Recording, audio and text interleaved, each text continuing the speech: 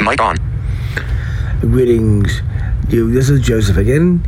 We're now at the final end. As I present... Mic off.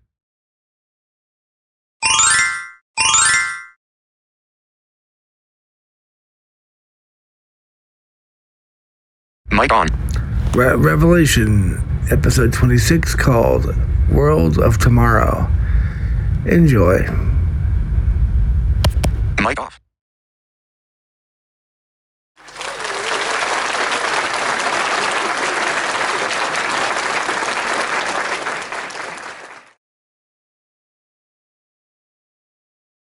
What does the future hold?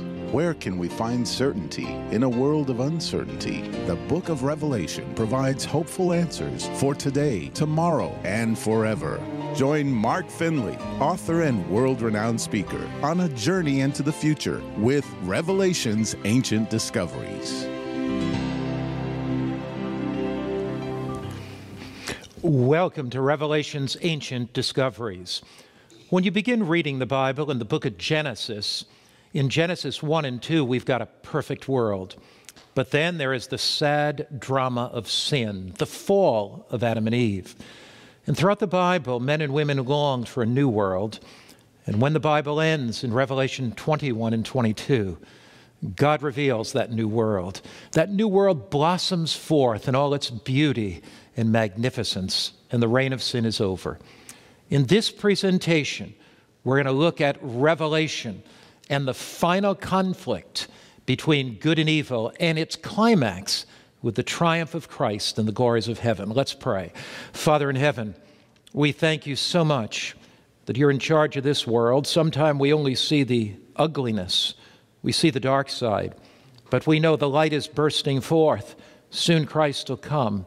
And one day soon, time will fade into eternity. So grant to us a vision of hope as we study your new world. In Christ's name, amen. Our topic in this presentation is Revelation's World of Tomorrow. You know, a survey was taken not long ago on people's attitudes toward heaven. And one man said this. He said, "Heaven, man, that's pie in the sky. Out there somewhere, it's unreal. I just can't fathom it." Somebody else put it this way: heaven is a state of mind. It's an inner peace. It's a state of calm. Somebody else said, heaven, it's my house. It's worth $3 million. My chariot, that's my Jaguar. And the angels, they're my kids. Now, I don't know about if you'd say your angels are your kids or not, but and I don't know if your house is worth $3 million either. But you see, people have this distorted idea about heaven. One young millennial said this: heaven is, are you so out of touch that you still believe in those fairy tales? A couple who had gotten older said, we hope heaven is a real place. You see, the older we get, the more we long for it. We just hope that what we're taught in our childhood is true. You know, when you look at the subject of heaven, there are so many different ideas, so many different ways that people understand heaven. But yet the Bible is very clear. What is heaven? Is heaven a real place? Will we have real bodies? Will we know one another in heaven? What will we do through the ceaseless ages of eternity? Will we sit on a cloud and play a harp and simply float through the cosmic atmosphere? What really is heaven all about? What really is heaven like? Now this, as among other subjects, truth is stranger than fiction. Heaven is more magnificent, it's more glorious, it's more exciting, more thrilling, more real than we could ever imagine. Heaven is a real place. Now, the key to understanding heaven is to understand Revelation 21. And Revelation 21, verse 1 says, "Now I saw a new heaven and a new earth, for the first heaven and the first earth are passed away." Here is the key to understanding heaven. that God created the world once in its Edenic splendor, and that one day God is going to recreate again this Edenic splendor on earth. In fact, you remember what Jesus said in Matthew chapter 5? He said, "The meek shall inherit the earth." And so if you understand that heaven's not some fantasy world, heaven is not some make-believe world, heaven is not some world of dreams, but heaven is a real place. It is a recreated earth that you and I will live on. Now, each of the prophets, from Genesis to Revelation, pointed men and women forward to the new heavens and the new earth. When God created the world, He created it beautiful, the Garden of Eden. What is heaven? It's heaven, it's Eden restored. It's the world recreated in Edenic splendor. Once again, clear crystal water will flow. Once again, the birds will sing, babbling brooks will dance through the landscape. And once again, the sky will be blue and the sun will shine and there'll be green verdure on the hillside. Yet as you look at this world, we see pollution. But in that world of Eden, the fruit was pure, uncontaminated, no pesticides, no GMOs. You know, it was a natural diet that God gave to us in the beginning. And the trees were so amazingly loaded with fruit that they were bowed over. And Adam and Eve lived off the products of the land. Animals didn't have any fear of human beings in that land. The elephant and the horse, the zebra and the lion, all the animals together were joyous and happy. And Adam and Eve experienced that joy as Jesus taught them about the garden. There was love and joy and companionship. It's difficult for us to imagine, really, isn't it, what heaven will be like. And it's difficult for us to imagine what Eden was like.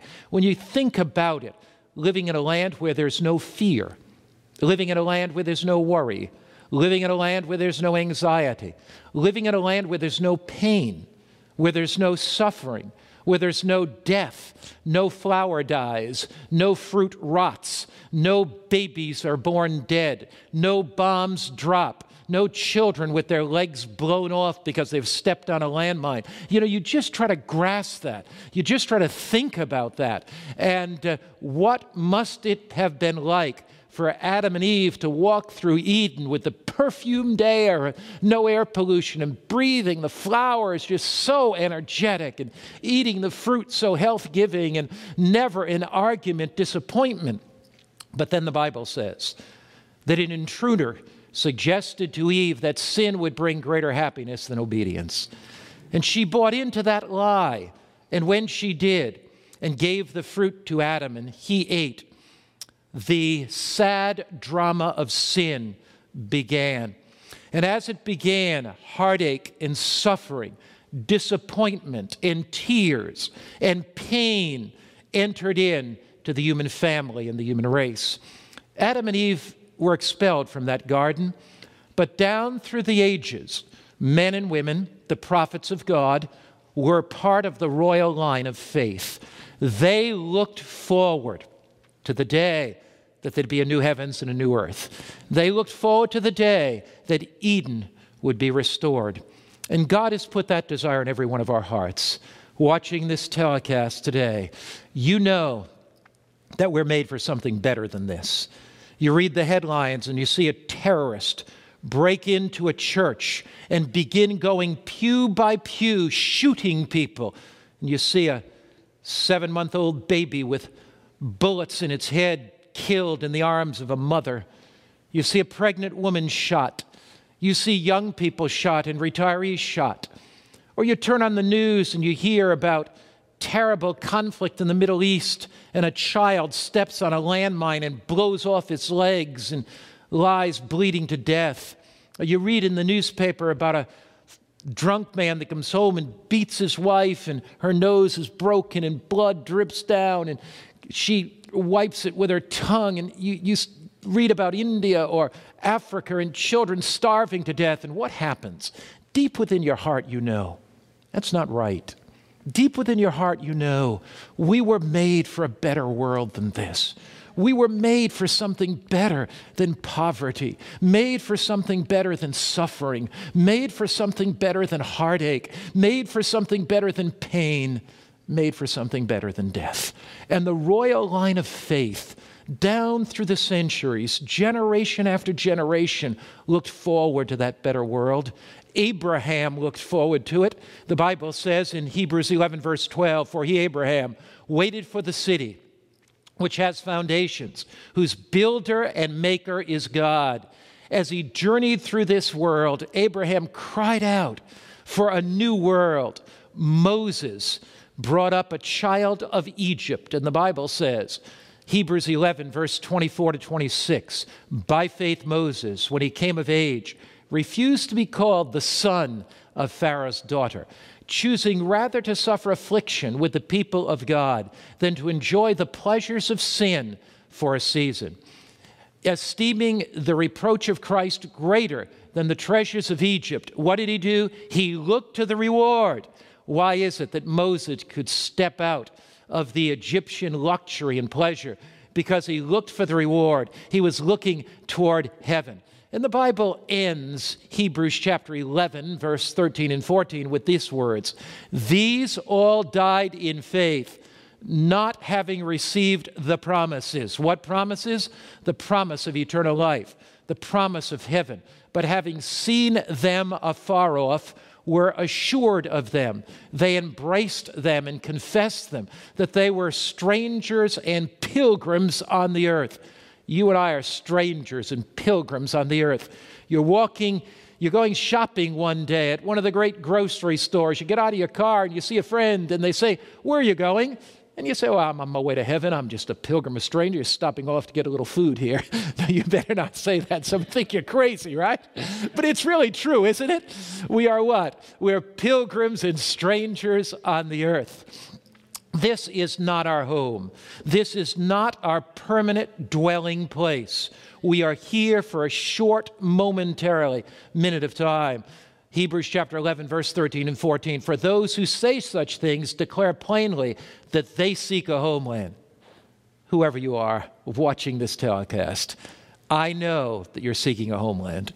You're seeking something better than we have. You're seeking a place where love reigns. You're seeking a place where joy reigns. You're seeking a place in eternity where we'll never fear death again. A place where every talent can be expanded and every capacity can be developed. A place where we can travel from star to star and to world and explore the vast technologies of civilizations that have never fallen by sin. In Hebrews chapter 11, verse 16, it says, "But now they desire a better," that is a heavenly country. There's something better than this. What do you say? Something better than aging, something better than death, something better than sorrow, something better than tears. The Bible says they desire something better, a heavenly country. Hebrews 11, verse 6, "Therefore God is not ashamed to be called their God, for he has prepared a city for them." Whatever struggle you go through in life, whatever sorrow you go through in life, whatever pain you go through in life, here is what keeps us going. God has prepared for us something better.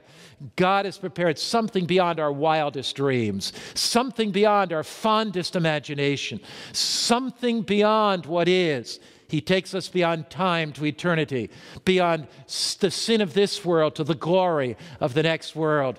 1 Corinthians chapter 2, verse 9 puts it this way, "But as it is written, eye has not seen, nor ear heard, nor have entered into the heart of man the things that God has prepared for those that love him." Whatever scene you have ever seen, the most magnificent sunset, God's artistry is far better. The most fantastic field or garden with all these multicolored flowers in it, reds and purples and greens and yellows. God is something more fantastic, more than eye has ever seen, more than ear has ever heard. Have you ever been to a concert? Maybe a classical concert of Mozart or Beethoven. You sit back just amazed. Maybe you've gone to the Hallelujah chorus and you sit there, King of Kings and Lord of Lords, and you sit there at Handel's Messiah, and you just are thrilled. But the Bible says, eye has not seen or have ear heard the things that God has prepared for those that love him. You think you've seen music down here? Wait till you hear heavenly music. The heavenly choirs, the heavenly organs, it's just fantastic. You think you have seen the beauty of artistry down here? Wait till you see what God has prepared. Probably, though, the most significant thing that we're going to experience in heaven is the depth of love. You know, every human being has been created for love. And a couple has a baby, and as they have that baby, they hold their first child in their hands, and they just express such love in that for that child. But that love is just a miniature of the love that we will experience in the new heavens and the new earth. Or think of the love and the bondedness, the fellowship that friends have. When you and I fellowship in heaven, we will have love beyond human capacity. There will be a capacity to love that we do not experience now. You think you love your children now. You think you love your husband or wife now. When we are living in that new earth without these bodies of selfishness, you know, Jeremiah 17:9 says, the heart is deceitful above all things and desperately wicked. So sin narrows our capacity to love. Sin shrinks our capacity to love. Sin dumbs down that capacity to love. So whatever capacity that we have to love now is very, very small. But in heaven, we're going to have this huge capacity to love that is going to be incredibly amazing. And we will love in ways that we never know and experience love in ways that we never know. Heaven's fellowship is indeed the closer than any fellowship on earth. And think of the fellowship we're going to have with angels. And think of the joy we're going to have with Jesus. And think of the love and the peace we're going to experience. There will be no feeling like the feeling, and no emotion like the emotion, no sentiment like the sentiment of being embraced by God, of being loved by Jesus, about having Jesus put his arm around us and say, my child, I am so happy that you're here in eternity. My death on the cross was for you. Heaven's fellowship is going to be closer than anything we can imagine. Let's go to the book of Revelation, chapter 21, verse 2, and see just how these last day events at the end of the 1,000-year millennial period will resume. Then I, John, saw the holy city, New Jerusalem, coming down from God out of heaven, prepared as a bride adorned for her husband. John says, I looked up, and as I looked up, I saw the holy city, New Jerusalem, coming down from God out of heaven. And I heard a great voice out of heaven saying, behold, the tabernacle of God is with men, and he will be with them, and they shall be his people, and he shall be their God. Here is a cosmic announcement. You know, I love the way it's put in Revelation chapter 21. And here in the last book of the Bible, Revelation chapter 21 puts it this way. Revelation 21, it says, behold, I saw a new heavens and a new earth, and a great voice out of heaven saying, the holy city descends from heaven. Now notice here's a great voice out of heaven. Here is a solemn announcement. Here is an announcement that goes and echoes through the whole universe. The great voice out of heaven says, behold, the tabernacle of God is with men. What's the tabernacle of God? In the ancient tabernacle, this is where the dwelling place of God was. This is where the Shekinah glory of God was. Now, the tabernacle of God, the cosmic control center of all the universe, the tabernacle of God descends from heaven to earth. And there's an announcement that goes out before the whole universe. God is moving. You see, now, our solar system goes in circular, and it is revolving around other solar systems. And you know, in the Milky Way galaxy, there are about 100 million other galaxies, billions and billions of stars. And when you look at the universe, it's all revolving, and it's all revolving around some cosmic center. One galaxy, the next galaxy, the next galaxy, all in motion, thousands and tens of thousands of miles an hour in vast, limitless space. But yet, they revolve around a cosmic control center, and that cosmic control center is the throne of God.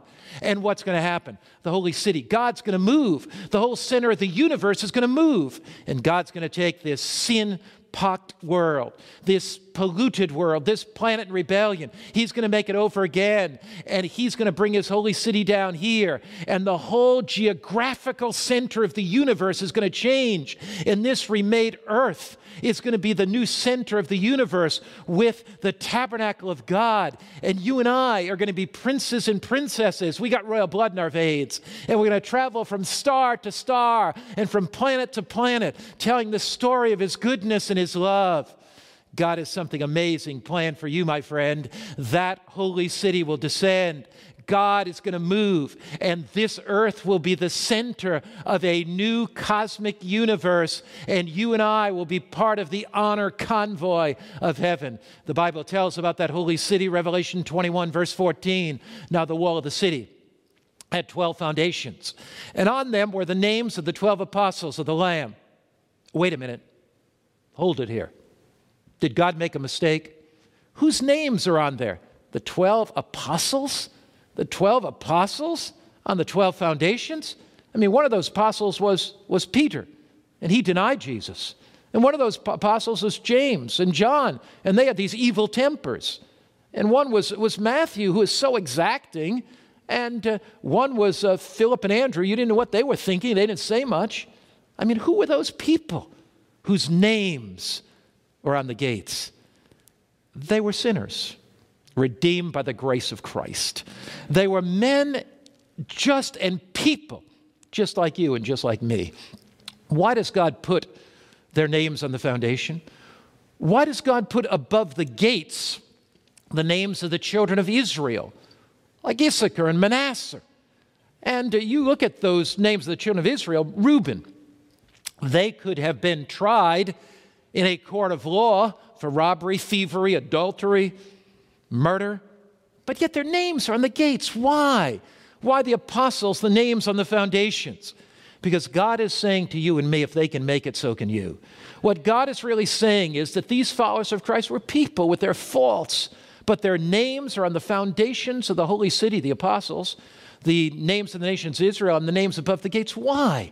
Because God is saying to you, don't give up. God is saying to you, hang on. God is saying to you, if their names can be on those gates, if they were redeemed by the grace of Christ, justified by the blood of Christ, forgiven by the blood of Christ, delivered from condemnation by the blood of Christ, if they were sanctified by the blood of Christ, if they were transformed by the blood of Christ, the Bible says, 2 Corinthians 5, verse 17, if any man or woman is in Christ, they are a new creation. Old things are passed away, and all things are become new. Jesus was saying, if they were there, you can be there too. God is saying to us, if they can make it, you can make it too. Hold on, brother. Hold on, sister. This is no time for giving up. This is no time for dropping out. Somebody is watching this telecast, and you're thinking, the journey's long, the mountain's high, the road's rough. I'm going to give up. I'm going to throw in the towel. Christianity is not worth it.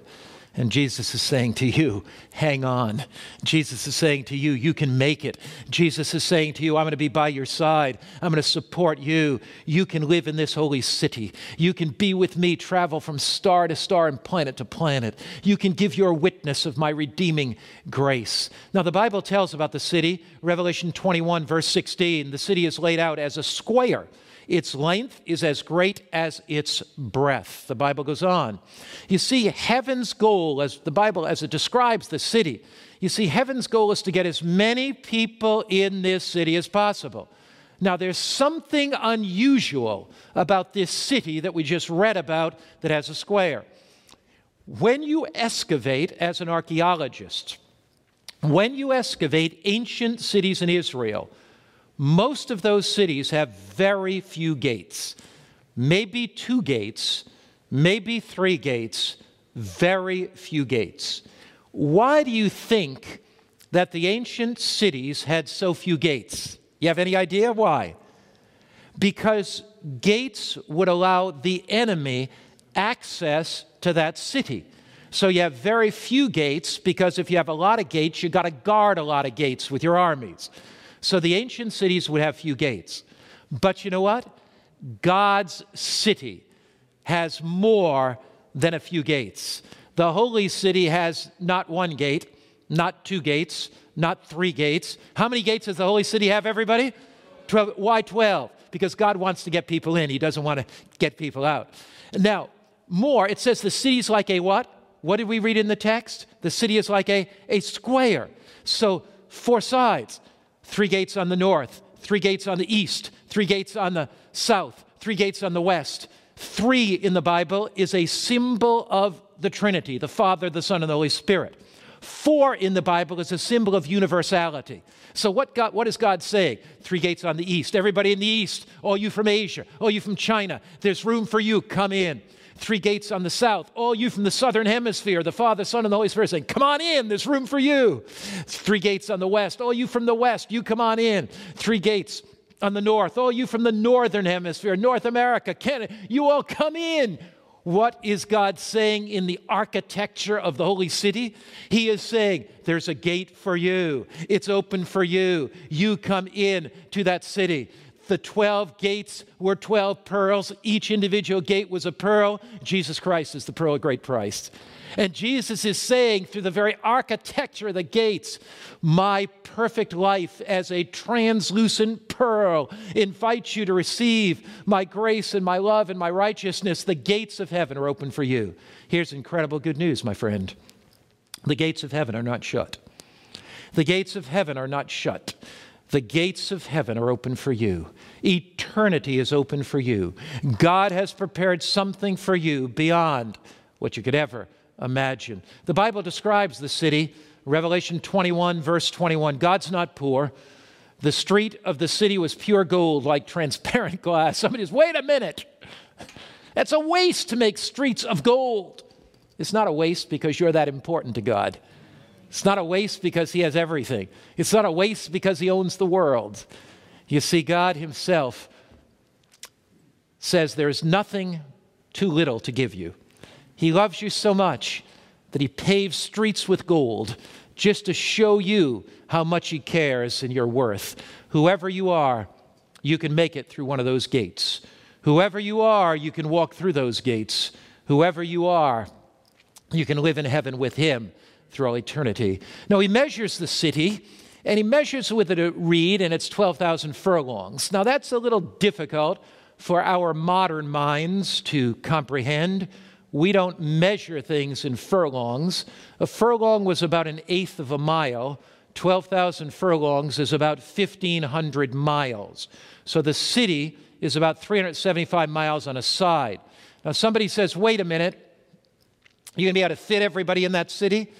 Well, if you got a city 375 miles on a side, and that, if you just build on the horizontal, you can put millions and millions and millions of people in the city. I mean, you take, for example, New York City. It's just 20 miles across, not even in a square, and you got, 15 to 20 million people there. So you get a city 375 miles on one side. Don't worry about it. You got millions and millions of people. But look, God can build multiple stories. God can build in the sky if he needs to. And not only will we have city homes, but we got the whole new earth. We'll have country homes. Don't worry about it. There's enough room for you, my brother. There's enough room for you, my sister. God has something incredibly prepared. Its length and breadth and height are equal. Now, there's another one that's interesting. Its length and breadth, 375 miles on a side, but its height is equal. In other words, the city is so amazing, it goes 375 miles up in the sky.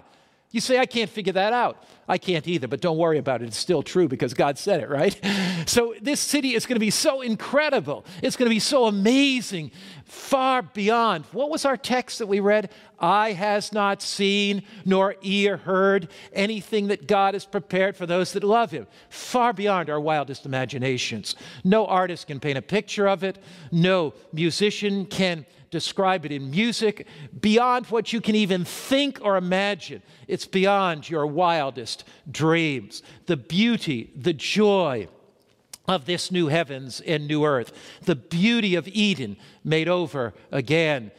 Isaiah chapter 35 puts it this way: the wilderness and the wasteland shall be glad for them, and the desert shall rejoice and blossom as a rose. Just think of the beautiful flowers, the perfumed air. The beauty of Eden will be restored.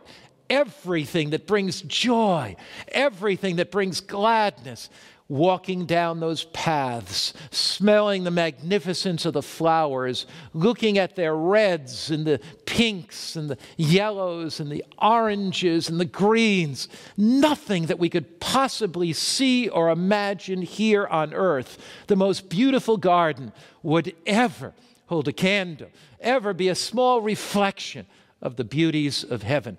What will our physical condition be on this new earth? Will I kind of float by on a cloud and be some kind of ethereal fantasy being? And will I go beep, beep, and my wife float by on another cloud and she'll go beep, beep, and I'll say, is that you, darling, over there in that kind of cloudy figure? Will we know one another in heaven? What will heaven be like? The Bible helps us. Philippians chapter 3, verse 20 and 21, for our citizenship, that's where we really belong, is in heaven, from which we also eagerly wait for the Savior, the Lord Jesus Christ, who will transform our lowly body. So our bodies are corrupt with sin.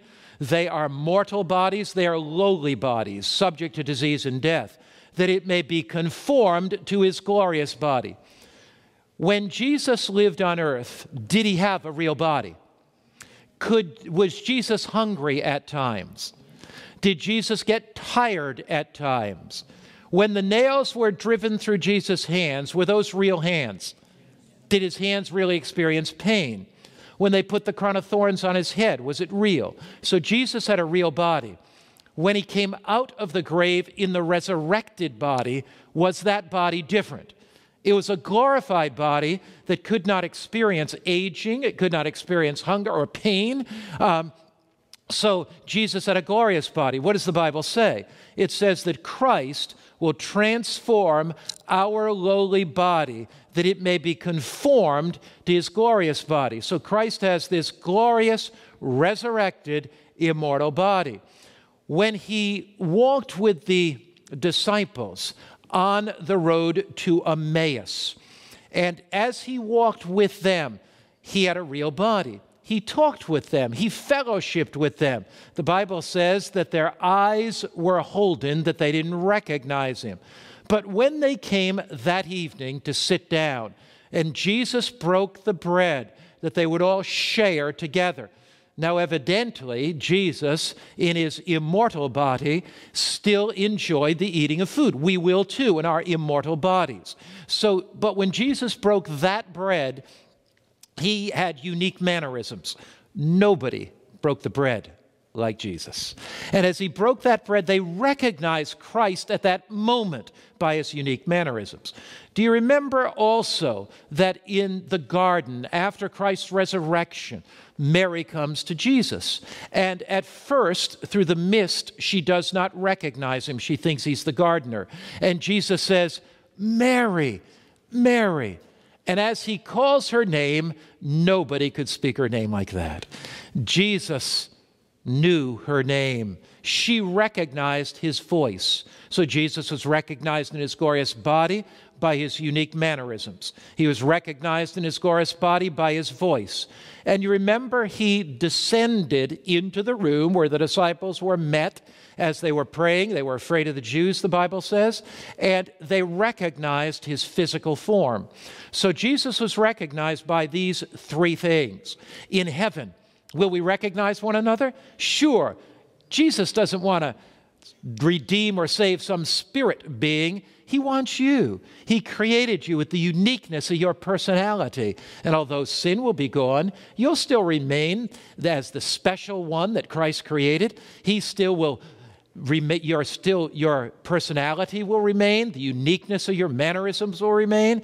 You will have this amazing body that is immortal. We'll recognize one another by our unique mannerisms, by our voice intonations, by our individual personalities. It'll be incredible as you and I see one another as we were meant to be.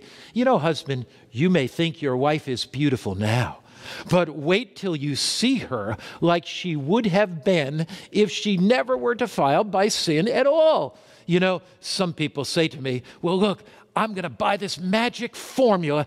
I'm going to put this wrinkle cream on my face and I'll never get a wrinkle.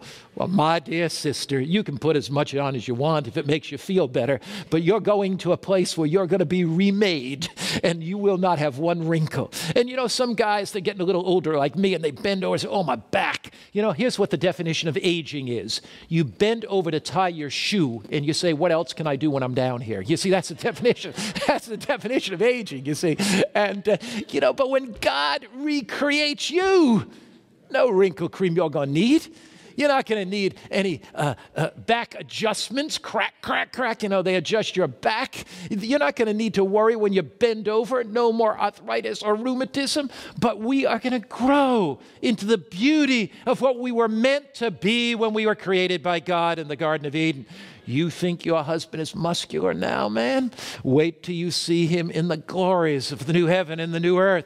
You see, the Bible says the first dominion, this is Micah 4, verse 8, the first dominion will be restored.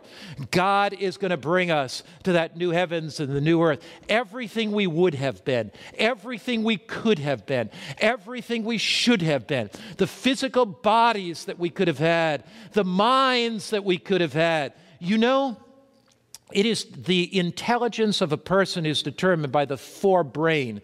You know, the brain is about 3.5 pounds of rubbery gray substance, and in the forebrain, we have our brain cells. You know, the brain has about 100, I used to say 14 billion until I talked to a neurophysiologist. You know, we got billions and billions of brain cells. We don't even know how many.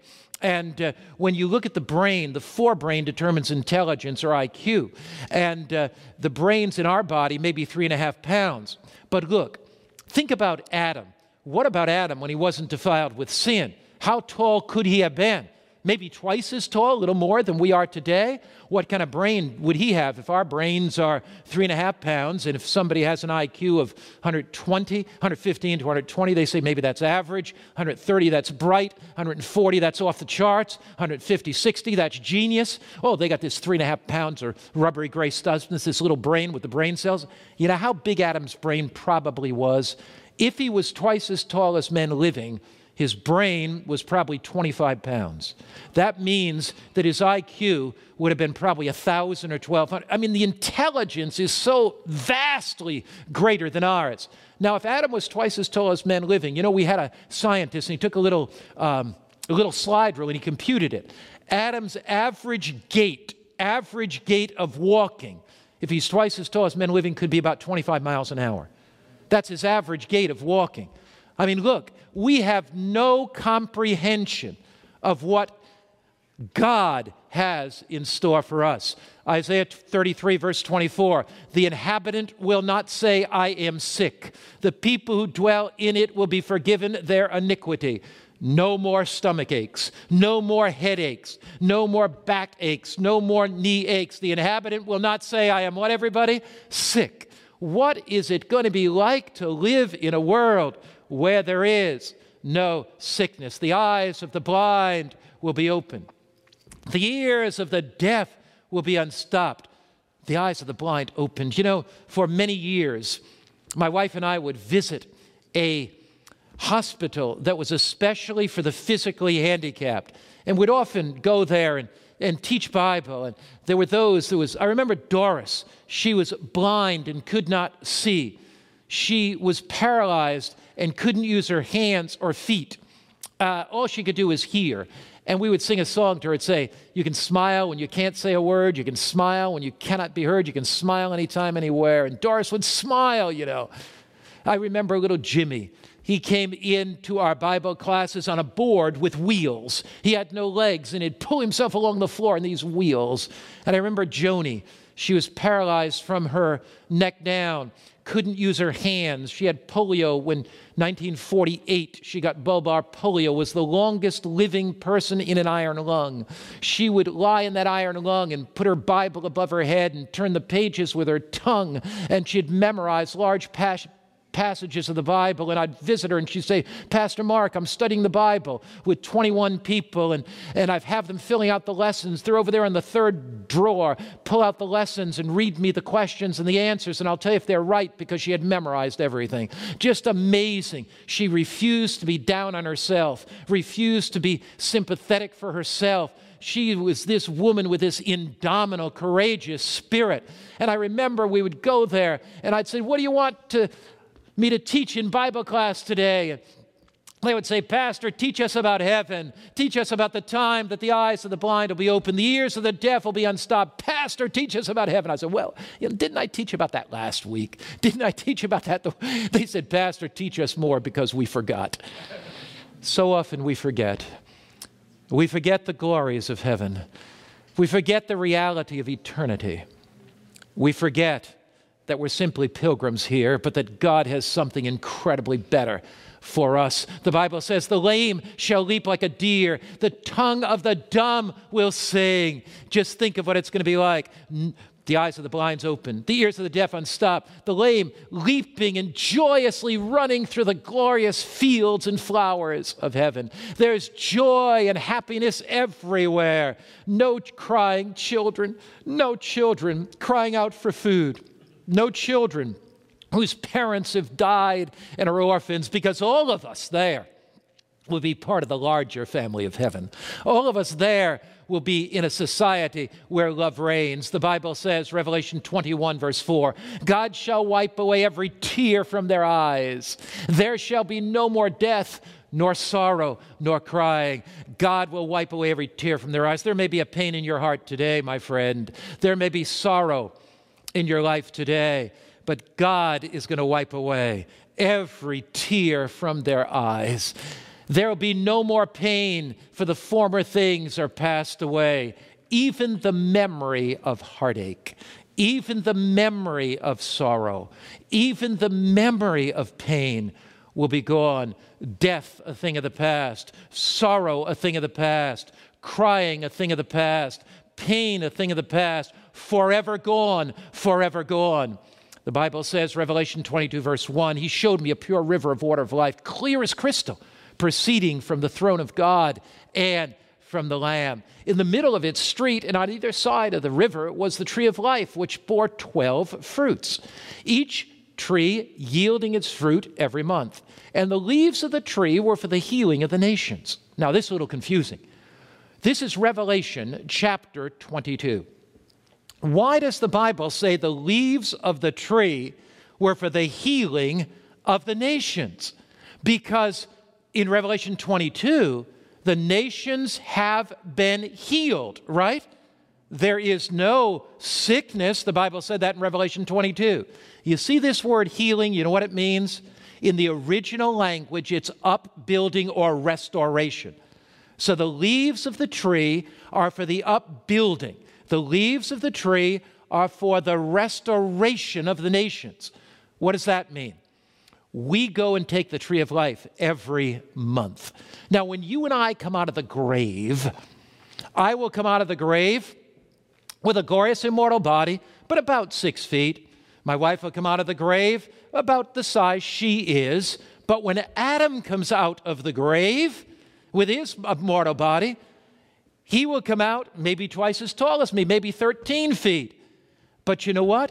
As you and I eat of the tree of life, we will be fully restored and grow and grow and grow until our perfect size that we would have been in, and will continue to grow mentally in our capacity, because when we come to heaven, we're not going to know everything. So as we eat the tree, as we study in heaven, we're going to grow mentally, we're going to grow physically. So what this is talking about is the total restoration of humanity. Certainly there's no sickness, certainly there's no suffering, but isn't there a lot of growing to do in heaven? We're all going to grow continually to be like we would have been in that Garden of Eden. We're going to be loved by God, cherished by God, embraced by God, satisfied by God. The Bible says that heaven is indeed a real place. Isaiah 65, verse 17, no make-believe world, for behold, I create new heavens and a new earth, and the former shall not be remembered nor come to mind. What's God going to do? Just like it says in Revelation, create a new heavens and a new earth. What are we going to do through the ceaseless ages of eternity? Will it be boring? Isaiah 65, verse 21 and 22. They shall build houses and inhabit them. They shall plant vineyards and eat the fruit of them. They shall not build and another inhabit. They shall not plant and another eat. For as the days of a tree shall be the days of my people, and mine elect shall long enjoy the work of their hands. You may live in a little apartment now. You may live now in a two-room apartment. You may be struggling to pay your rent. You may have a little shabby home now, but the Bible says they'll build houses and inhabit them. Have you ever had your dream home? Your dream home by the side of a lake? Your dream home overlooking a field with beautiful gardens? Have you ever longed for that? One day you can have that home. You'll have your apartment in the city in the New Jerusalem and your dream home in the country. Somebody says, well, Pastor, I'm not sure I know how to build it. Don't worry. The greatest architects of the ages will be there. Somebody says, Pastor, I don't have enough money to fund it. Don't worry. The Bible says that the cattle on 10,000 hills are God's and the silver and gold is God's. Don't worry. You'll have all the support you need. The greatest architects, the greatest builders, the greatest designers. Heaven's going to be amazing, isn't it? You know what I think? Often we make heaven too far away. We make heaven too fantastical. We make it too ethereal. But it's a real place with real people, with real bodies. It's a real place where the Bible says that we'll have real gardens and we will eat the fruit of them. You think the fruit's going to be puny like we see it now? You think the apples are going to need to be sprayed 10 times. In fact, some apples are sprayed 10 times with pestilences. You think that's going to happen up there? Not at all. I can imagine maybe apples. What size? 3 times as big? Maybe. I mean, when you think of it, I mean, how many people is it going to take to carry a watermelon in heaven? I mean, and a banana. I mean, wow. Banana may be that long. I mean, think of the fruit sizes in heaven and think of the taste. You know, one of the fantastic things that we can't even imagine is our taste buds are defiled by sin, aren't they? So we don't have the taste buds that we had in Eden. Neither does the fruit taste as good as it would have in Eden. So if you get a strawberry the size of an apple and you get taste buds like Adam and Eve had, I mean, wow. That's all I can say is, wow. That's going to be incredibly amazing, isn't it? Now, what about fellowship and friends? Will we spend time with one another and friends in heaven? Matthew chapter 8, verse 11 says, I say to you, many are going to come from the east and the west, and they're going to sit down with Abraham and Isaac and Jacob in the kingdom of heaven. You know, often when I'm speaking to large audiences in big auditoriums, after the meeting, I try to go to the door and shake people's hand. I shake their hand. Hello, hello, hello. You know, you're trying to shake people's hand. They're all over the place. And oh, Pastor, can we take a picture? Yes. And I'm smiling, you know. But I don't get to know people well. You know, I see them for a little while, but they pass by. But what does Scripture say? In heaven, we'll sit down with Abraham and Isaac and Jacob. Imagine what it's going to be like. That one day you're working in your garden. One day you're picking a beautiful bouquet of flowers and you look over there and you say, hey, I think could that be Moses? And you pick one of those large bananas and it's weighted down on your shoulder and you walk over and say, Moses, how'd you like to share a banana? Or you pick a strawberry the size of an apple. Hey, Moses, you want one of my strawberries? Moses, I was admiring your watermelons. And Moses, I never saw fruit like that before. What's that? And he explains you some new exotic heavenly fruit. And you sit with Moses and say, Moses, tell me what it was like to go up on the Mount Sinai and hear the thunderous roar and the thunderings of God and receive the 10 Commandments. Moses, do you have time? And Moses says, this is eternity. I got all the time in the world. Sit down.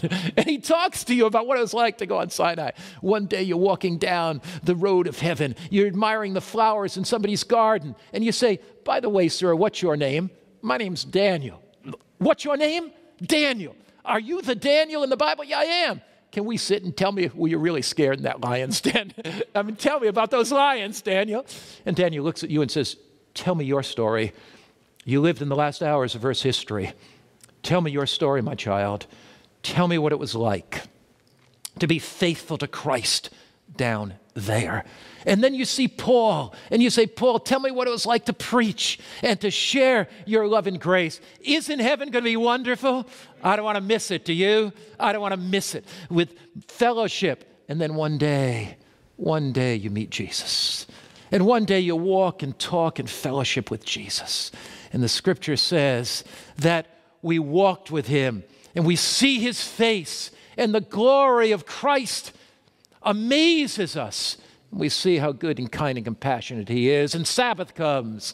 Isaiah 66, verse 23. From one Sabbath to another, all flesh shall come to worship before me, says the Lord God. They come from the east and the west. They come from the north and the south. And they come to worship on the Bible Sabbath. And all the brothers and sisters, all the family of heaven comes. And we enter that holy temple. We enter that new Jerusalem, and we sing praises to his name, and we sing, worthy, worthy is the Lamb that was slain to receive riches and honor and glory forever and ever and ever. And then on the way out that Sabbath, Jesus reaches out to us, and Jesus says, my child, can I spend some time with you this week? We've only seen him in a distance. We've never been this close to him before. And we say, Jesus, do you have time? And he said, my child, this is eternity. I want to tell you how much I love you. I want to tell you how much I care for you. And that week, you and I take a walk with Jesus. We're by ourselves. You have your walk, I have my walk. He comes to you on one day and comes to me on another. And we walk through a field of flowers more beautiful. And Jesus says, you see those flowers? I planted them there just for you because I knew you'd like them. The Bible says, and I heard a loud voice from heaven saying, behold, the tabernacle of God is with men, and he'll dwell with them. Christ dwells with us. Christ dwells with us. They shall be his people. God himself shall be with them and be their God. The Bible says in the book of Revelation, they shall see his face. We shall see Jesus. And we'll walk with him. We'll talk with him. We'll fellowship with him. He'll say, you see that field of waving grain? It is just for you. I know your taste buds. There's no other variety like it. I planted it for you. You see those flowers? I knew you'd enjoy them. And we hear the angel choruses singing. And then Jesus says, is there anything more that I can do for you? Is there anything more that would make you happy? And we fall on our knees and we say, Jesus, all this is wonderful, but you are enough. You're enough, Jesus. You're all that I want. Heaven is too good to be missed. Have you given your all to Jesus? Have you given your everything to Jesus? Listen as C.A. sings right now.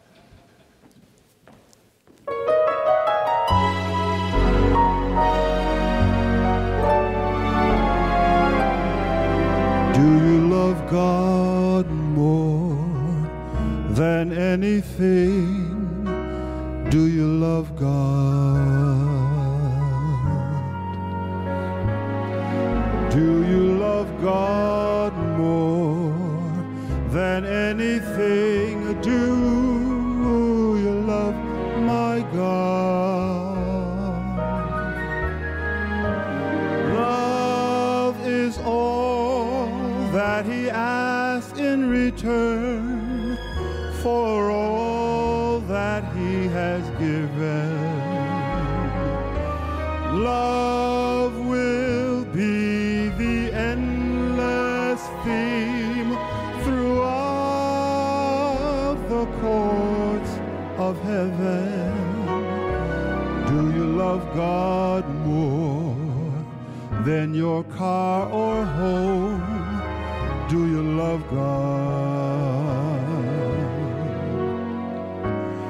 And do you love God more than all you own? Do you love my God? Do you love God more than your family? Really, really love Him? If you do, just let the whole world know that's all He asks of you.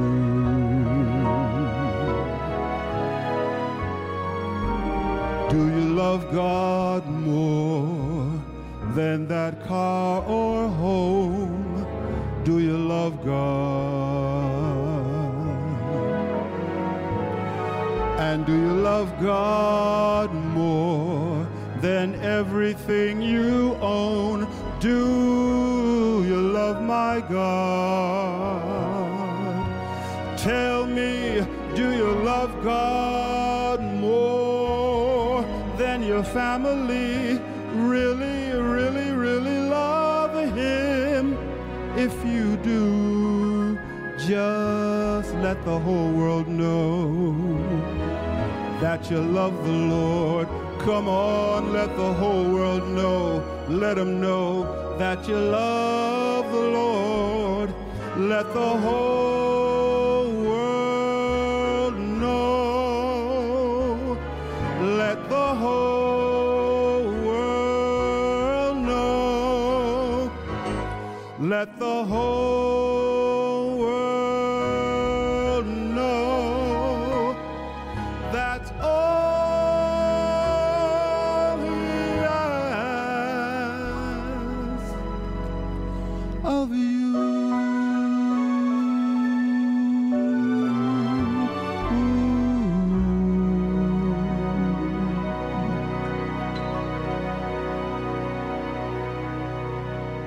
Jesus died so that one day you could live in heaven with Him. Jesus came to this earth for one reason, because you were too precious to be lost. And right now, He's speaking to your heart. Wherever you are watching this telecast, Christ is speaking to you. That warmth you feel in your heart, that conviction you feel in your mind, is the conviction of the Holy Spirit. Christ wants you in heaven more than you can possibly imagine. You know in your heart, whether you've ever accepted Christ before, whether you're a Christian or not, you know in your heart that you long for something better. You long for this new world that there is in Christ. And right now, wherever you are, you can make an eternal decision and say, Christ, I'm giving my life to you. I want to live with you forever. He accepts you right now and will give you that assurance that eternal life is yours in Christ. Let's pray. Father in heaven, right now, men and women and boys and girls by the hundreds, thousands are coming to you. Your arms are open. You accept them. Thank you, Jesus, for the hope and the assurance that we can live with you in heaven forever. In Christ's name, amen. God bless you, my friend, as you continue to walk with Jesus now and forevermore. Amen.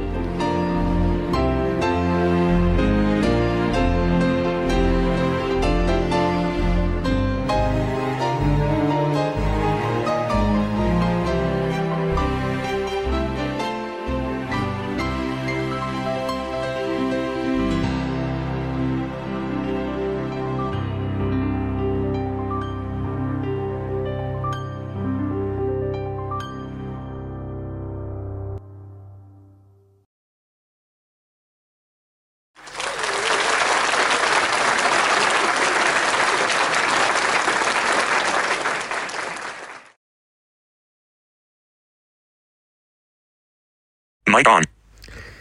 This completes the series about Revelation and this episode called Revelation World of Tomorrow. I hope you were blessed and inspired by this series, and that I hope that it helped you when you heard this series, that you were more entrenched in Christ's love and his works for you. Until my next podcast, thanks for listening. And this is Joseph from Illinois, USA, saying thank you for listening, and may the Lord bless and keep you, and may his face shine on you and give you peace. Till next time, bye-bye. Mic off.